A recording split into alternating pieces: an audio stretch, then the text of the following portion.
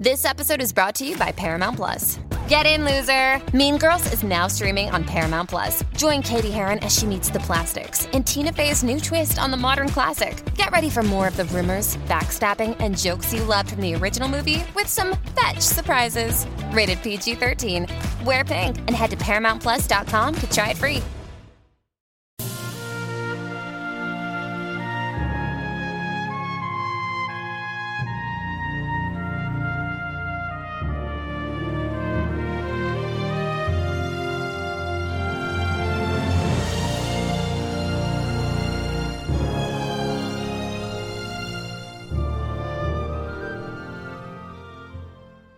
Welcome back, everyone, to 1001 Greatest Love Stories. This is your host, John Hagedorn. Today, Chapter 16, from Marie by H. Rider Haggard, The Council.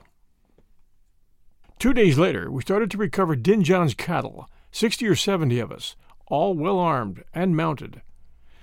With us went 2 of Din John's captains and a number of Zulus, perhaps 100, who were to drive the cattle if we recovered them. As I could speak their language, I was more or less in command of the Zulu contingent, and managed to make myself very useful in that capacity. Also, during the month or so of our absence, by continually conversing with them, I perfected myself considerably in my knowledge of their beautiful but difficult tongue. Now, it is not my intention to write down the details of this expedition, during which there was no fighting and nothing serious happened. We arrived in due course at Sikonyela's and stated our errand. When he saw how numerous and well-armed we were, and that behind us was all the might of the Zulu army, that wily old rascal thought it well to surrender the stolen cattle without further to-do, and with these some horses which he had lifted from the Boers. So, having received them, we delivered them over to the Zulu captains, with instructions to drive them carefully to Umgungungluvu. The commandant sent a message by these men to the effect that, having fulfilled his part of the compact, he would wait upon Din John as soon as possible in order to conclude the treaty about the land. This business finished, Retief took me and a number of the Boers to visit other bodies of the emigrant Dutch who were beyond the Drakensberg, in what is now the Transvaal territory. This occupied a long time, as these Boers were widely scattered, and at each camp we had to stop for several days while Retief explained everything to its leaders. Also, he arranged with them to come down into Natal, so as to be ready to people it as soon as he received the formal cession of the country from Din John. Indeed, most of them began to trek at once, although jealousies between the various commandants caused some of the bands, luckily for themselves, to remain on the farther side of the mountains. At length, everything being settled, we rode away, and reached the Bushman's River camp on a certain Saturday afternoon. Here, to my joy, we found all well. Nothing had been heard of Hernan Pereira, while the Zulus, if we might judge from messengers who came to us, seemed to be friendly. Marie also had now quite recovered from the fears and hardships which she had undergone. Never had I seen her look so sweet and beautiful as she did when she greeted me, arrayed no longer in rags, but in a simple yet charming dress made of some stuff that she had managed to buy from a trader who came up to the camp from Durban. Moreover, I think that there was another reason for the change, since the light of dawning happiness shone in her deep eyes. The day, as I have said, was Saturday, and on the Monday she would have come of age and be free to dispose of herself in marriage, for on that day lapsed the promise which we had given to her father. But, alas, by a cursed perversity of fate, on this very Monday at noon, the Commandant Retief had arranged to ride into Zululand on his second visit to Din John, and with Retief, I was in honor bound to go. "Marie," I said, "will not your father soften towards us and let us be married tomorrow, so that we may have a few hours together before we part?" "I do not know, my dear," she answered, blushing, "since about this matter he is very strange and obstinate. Do you know that all the time you were absent he never mentioned your name, and if anyone else spoke it, he would get up and go away?" "That's bad," I said. "Still, if you are willing, we might try." "Indeed, and indeed, Alan, I am willing, who am sick of being so near to you and yet so far. But how shall we do so?" "I think that we will ask the Commandant Retief and the Vrouw Prinsloo to plead for us. Let us go to seek them." She nodded, and hand in hand we walked through the Boers, who nudged each other and laughed at us as we passed to where the old vrouw was seated on a stool by her wagon drinking coffee. I remembered that her vatdoek was spread over her knees, for she also had a new dress, which she was afraid of staining. "Well, my dears," she said in her loud voice, "are you married already that you hang so close together?" "No, my aunt," I answered, "but we want to be, and have come to you to help us." "That I will do with all my heart, though to speak truth, young people, at your age, as things are, I should have been inclined to help myself, as I have told you before. Heaven above us! What is it that makes marriage in the sight of God? It is that male and female should declare themselves man and wife before all folk, and live as such. The pastor and his mumblings are very well if you can get them, but it is the giving of the hand, not the setting of the ring upon it. It's the vowing of two true hearts, and not words read out of a book, that make marriage. Still, this is bold talk, for which any reverend predicant would reprove me, for if young folk acted on it, although the tie might hold good in law, what would become of his fee? Come, let us seek the commandant and hear what he has to say. Allen, pull me up off this stool, where if I had my way, after so much traveling, I should like to sit while a house was built over my head, and for the rest of my life." I obeyed, not without difficulty, and we went to find Retief. At the moment he was standing alone, watching two wagons that had just trekked away. These contained his wife with other members of his family, and some friends whom he was sending, under the charge of Herr Smit, to a place called Doornkop, that lay at a distance of 15 miles or more. At this Doornkop he had already caused a rough house, or rather shed, to be built for the Vrouw Retief's occupation, thinking that she would be more comfortable and perhaps safer there during his absence than at the crowded camp in a wagon. "Allemakta, Allen," he said, catching sight of me. "My heart is sore. I do not know why. I tell you that when I kissed my old woman good-bye just now, I felt as though I'd never see her again, and the tears came into my eyes. I wish we were all safe back from Dingaan. But there, I will try to get over to see her tomorrow, as we don't start till Monday. What is it that you want, Allen? With that mooi mesje of yours," and he pointed to the tall Marie. "What would any man want with such a one, save to marry her?" broke in Vrouw Prinsloo. "Now, Commander, listen while I set out the tale." "All right, aunt, only be brief, for I have no time to spare." She obeyed, but I cannot say that she was brief. When at last the old lady paused, breathless, Retief said, "I understand everything. There's no need for you young people to talk. Now we will go and see Henri Marais, and if he is not madder than usual, make him listen to reason." So we walked to where Marais's wagon stood at the end of the line, and found him sitting on the dieselboom, cutting up tobacco with his pocket-knife. "Good day, Allen," he said, for we had not met since my return. "Have you had a nice journey?" I was about to answer when the commandant broke in impatiently. See here, Henri. We have not come to talk about Allen's journey, but about his marriage, which is more important. He rides with me to Zululand on Monday, as you do, and wants to wed your daughter tomorrow, which is a Sunday, a good day for the deed." "It is a day to pray, not to give and be given in marriage," commented Marais sulkily. "Moreover, Marie does not come of age before Monday, and until then the oath that I made to God holds." "My vatdoek for your oath!" exclaimed the vrouw, flapping that awful rag in his face. "How much do you suppose that God cares what you and your folly swore to that stink-cat of a nephew of yours? Do you be careful, Henri Marais, that God does not make of your precious oath a stone to fall upon your head and break it like a peanut shell." "Hold your chattering tongue, old woman," said Marais furiously. "Am I to be taught my duty to my conscience and my daughter by you?" "Certainly you are, if you cannot teach them to yourself," began the vrouw, setting her hands upon her hips. But Retief pushed her aside, saying, "No quarreling here. Now, Henri Marais, your conduct about these two young people who love each other is a scandal. Will you let them be married tomorrow or not?" "No, Commandant, I will not. By the law, I have power over my daughter till she is of age, and I refuse to allow her to marry a cursed Englishman. Moreover, the predicant Cellairs is away, so there is none to marry them."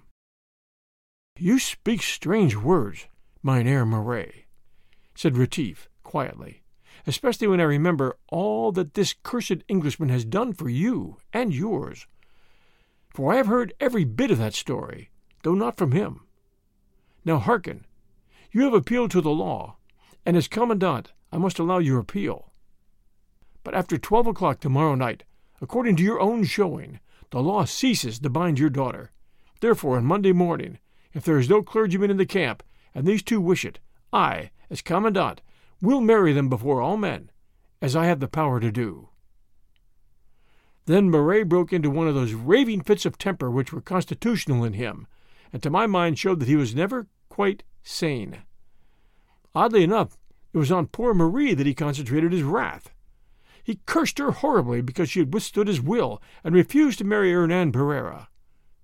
He prayed that evil might fall on her, that she might never bear a child, and that if she did, it might die, and other things too unpleasant to mention. We stared at him, astonished. Do I think that had he been any other man than the father of my betrothed, I should have struck him? Retief, I noticed, lifted his hand to do so, and then let it fall again, muttering, "Let him be. He's possessed with the devil." At last Marais ceased, not, I think, from lack of words, but because he was exhausted, and stood before us, his tall form quivering, and his thin, nervous face working like that of a person in convulsions. Then Marie, who had dropped her head beneath this storm, lifted it, and I saw that her deep eyes were all ablaze, and that she was very white. "You are my father," she said in a low voice, "and therefore I must submit to whatever you choose to say to me.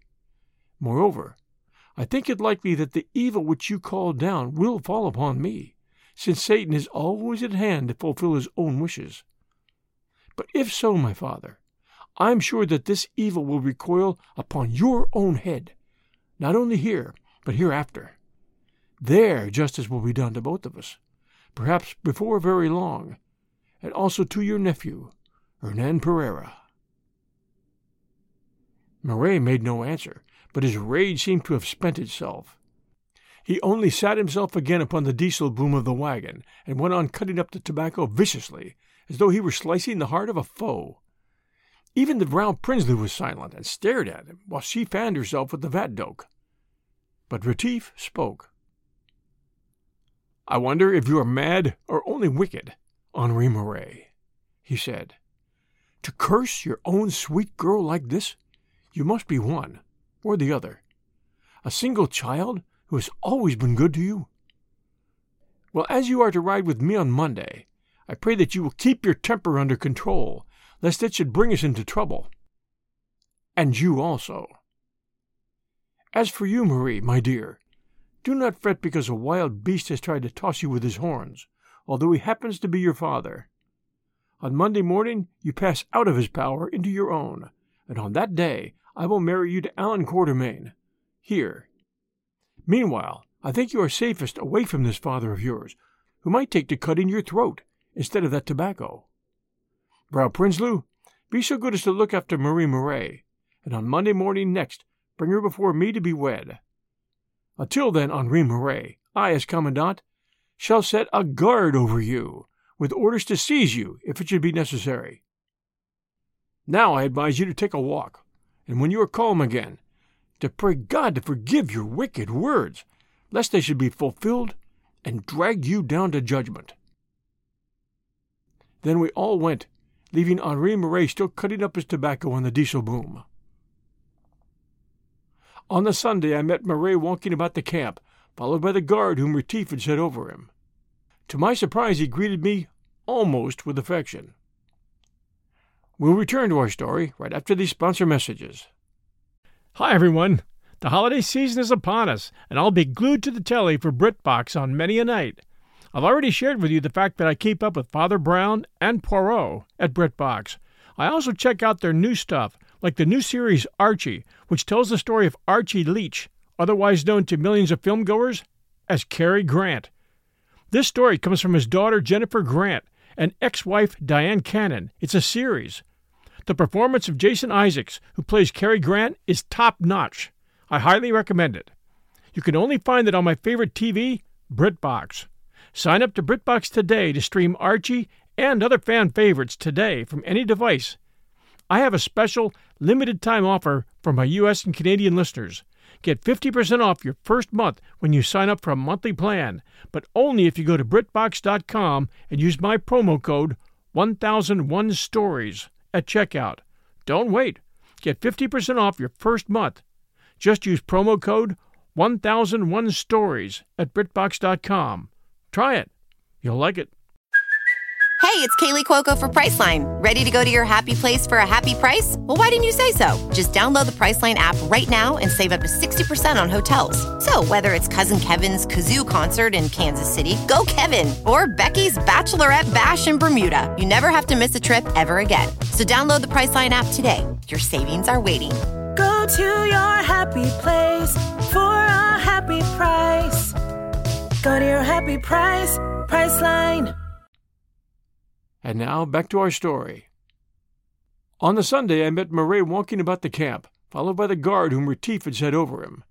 To my surprise, he greeted me almost with affection. "Alan," he said, "you must not misunderstand me. I do not really wish ill to Marie, whom I love more dearly than I do my own life. God alone knows how much I love her. But I made a promise to her cousin, Hernan, my only sister's only child, and you will understand that I cannot break that promise, although Hernan has disappointed me in many ways. Yes, in many ways. But if he is bad, as they say, it comes with that Portuguese blood, which is a misfortune that he cannot help, does it not? However bad he may be, as an honest man I am bound to keep my promise. Am I not? Also, Helen, you must remember that you are English, and although you may be a good fellow in yourself, that is a fault which you cannot expect me to forgive. Still, if it is fated that you shall marry my daughter, and breed English children, heaven above, English children, well, there is nothing more to be said. Don't remember the words I spoke to Marie. Indeed, I can't remember them myself. When I grow angry, a kind of rush of blood comes into my brain, and then I forget what I have said." And he stretched out his hand to me. "I hope you will come to our wedding tomorrow," I added, "and wipe them out with a father's blessing." "Tomorrow? Are you really going to be married tomorrow?" he exclaimed, his sallow face twitching nervously. Oh, God! It was another man that I dreamed to see standing by Marie's side. But he is not here. He has disgraced and deserted me. Well, that will come, if my jailers will suffer it. Goodbye, you happy bridegroom of tomorrow. Goodbye." Then he swung round and departed, followed by the guards, one of whom touched his brow and shook his head significantly as he passed me. I think that Sunday seemed the longest day I ever spent.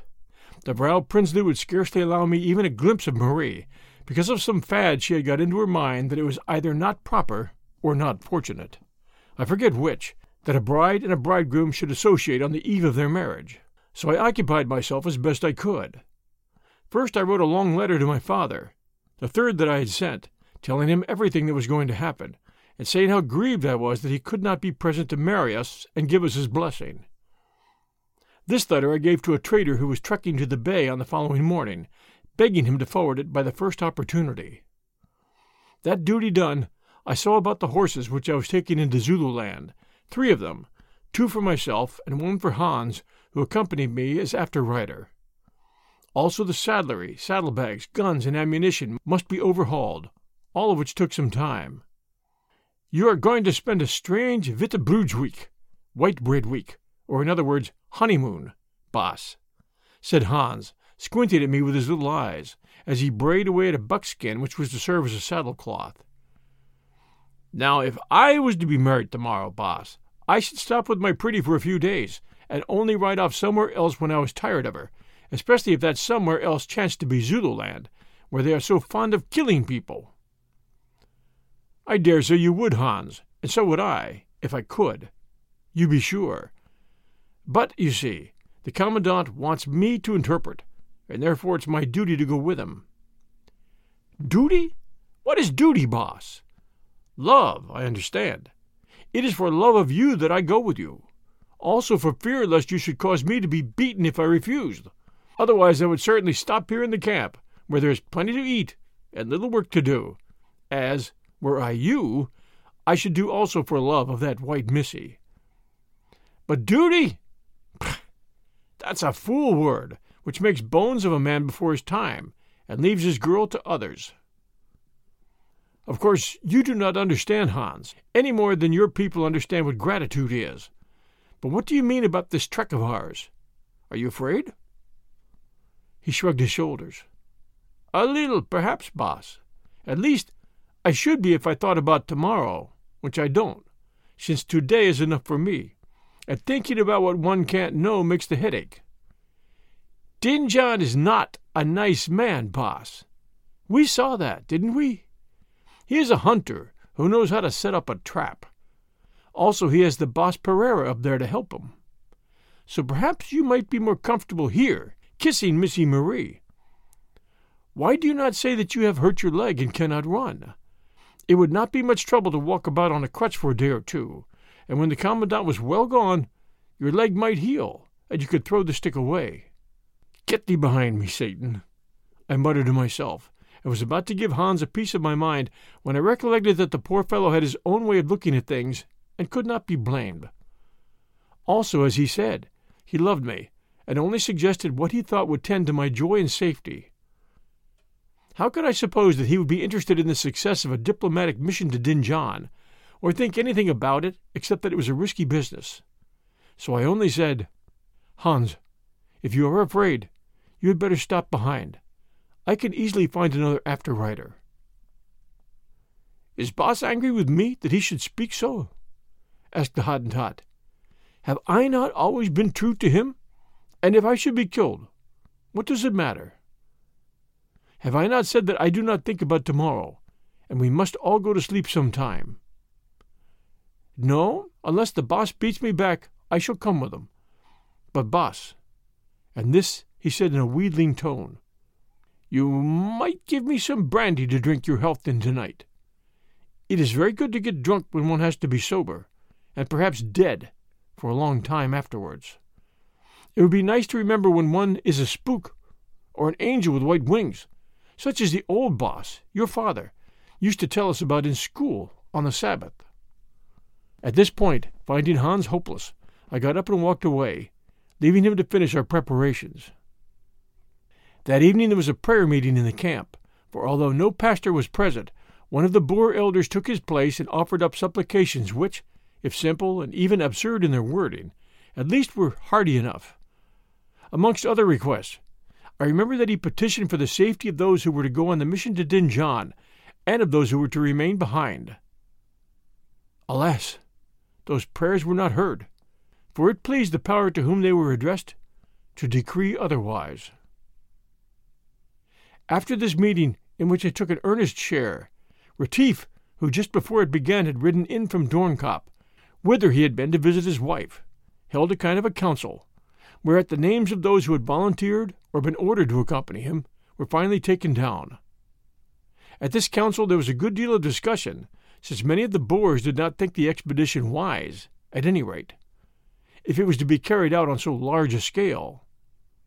One of them, I forget which, an old man, pointed out that it might look like a war party, and that it would be wiser if only 5 or 6 went, as they had done before, since then there could be no mistake as to the peaceful nature of their intentions.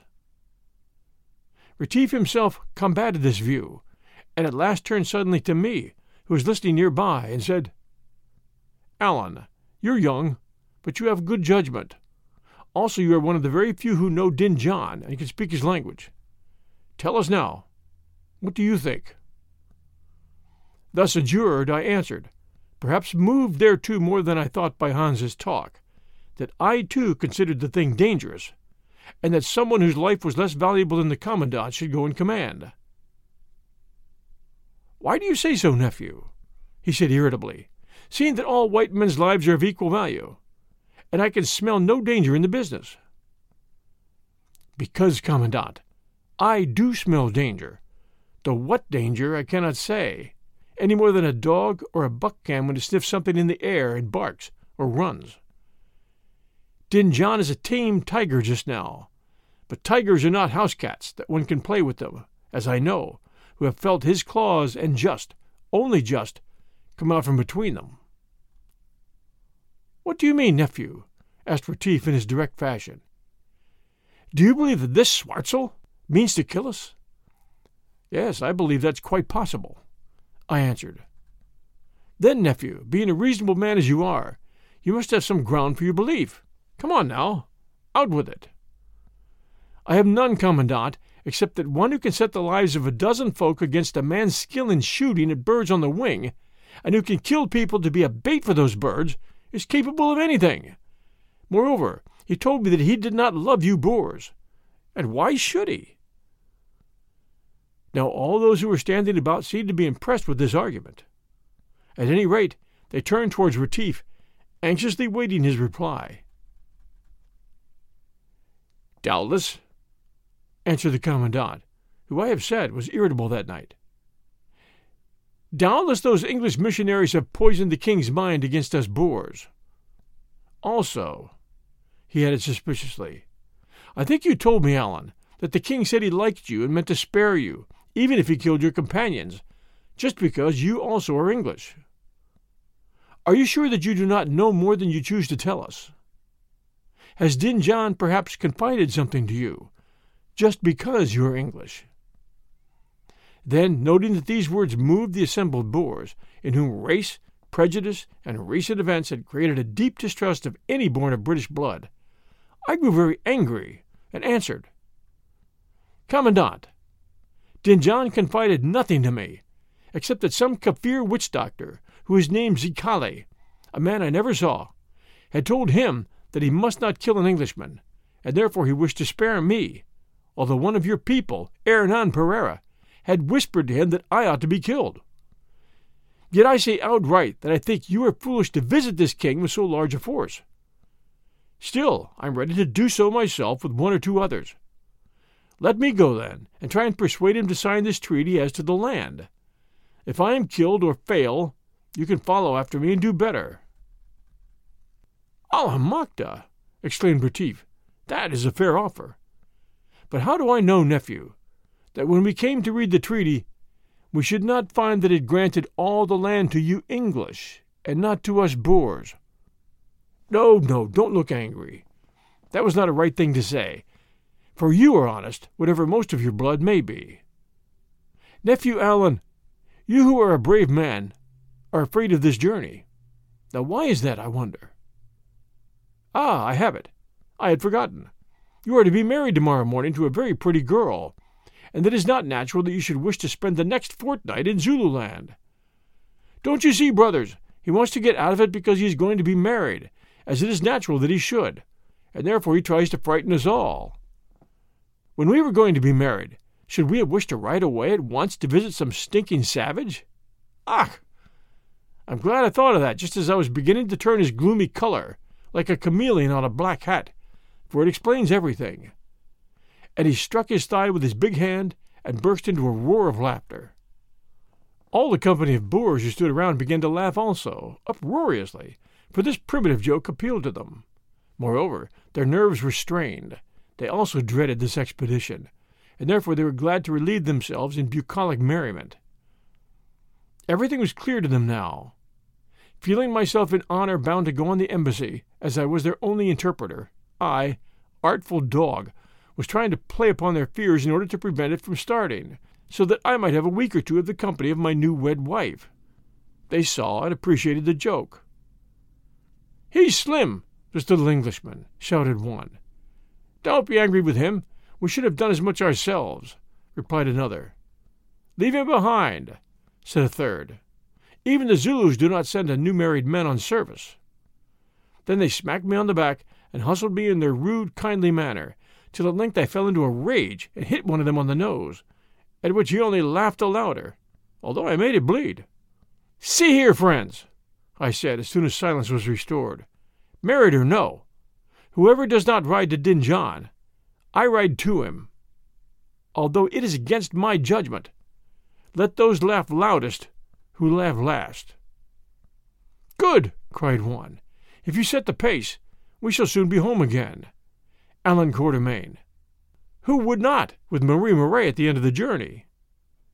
Then, followed by their rough and mocking laughter, I broke away from them and took refuge in my wagon, little guessing that all this talk would be brought up against me on a day to come. In a certain class of uneducated mind, foresight is often interpreted as guilty knowledge. We'll return next Sunday night with Chapter 17, The Marriage. Until then, everyone, reviews are appreciated, and sharing our show with others is as well. Everyone stay safe, and we'll be back soon.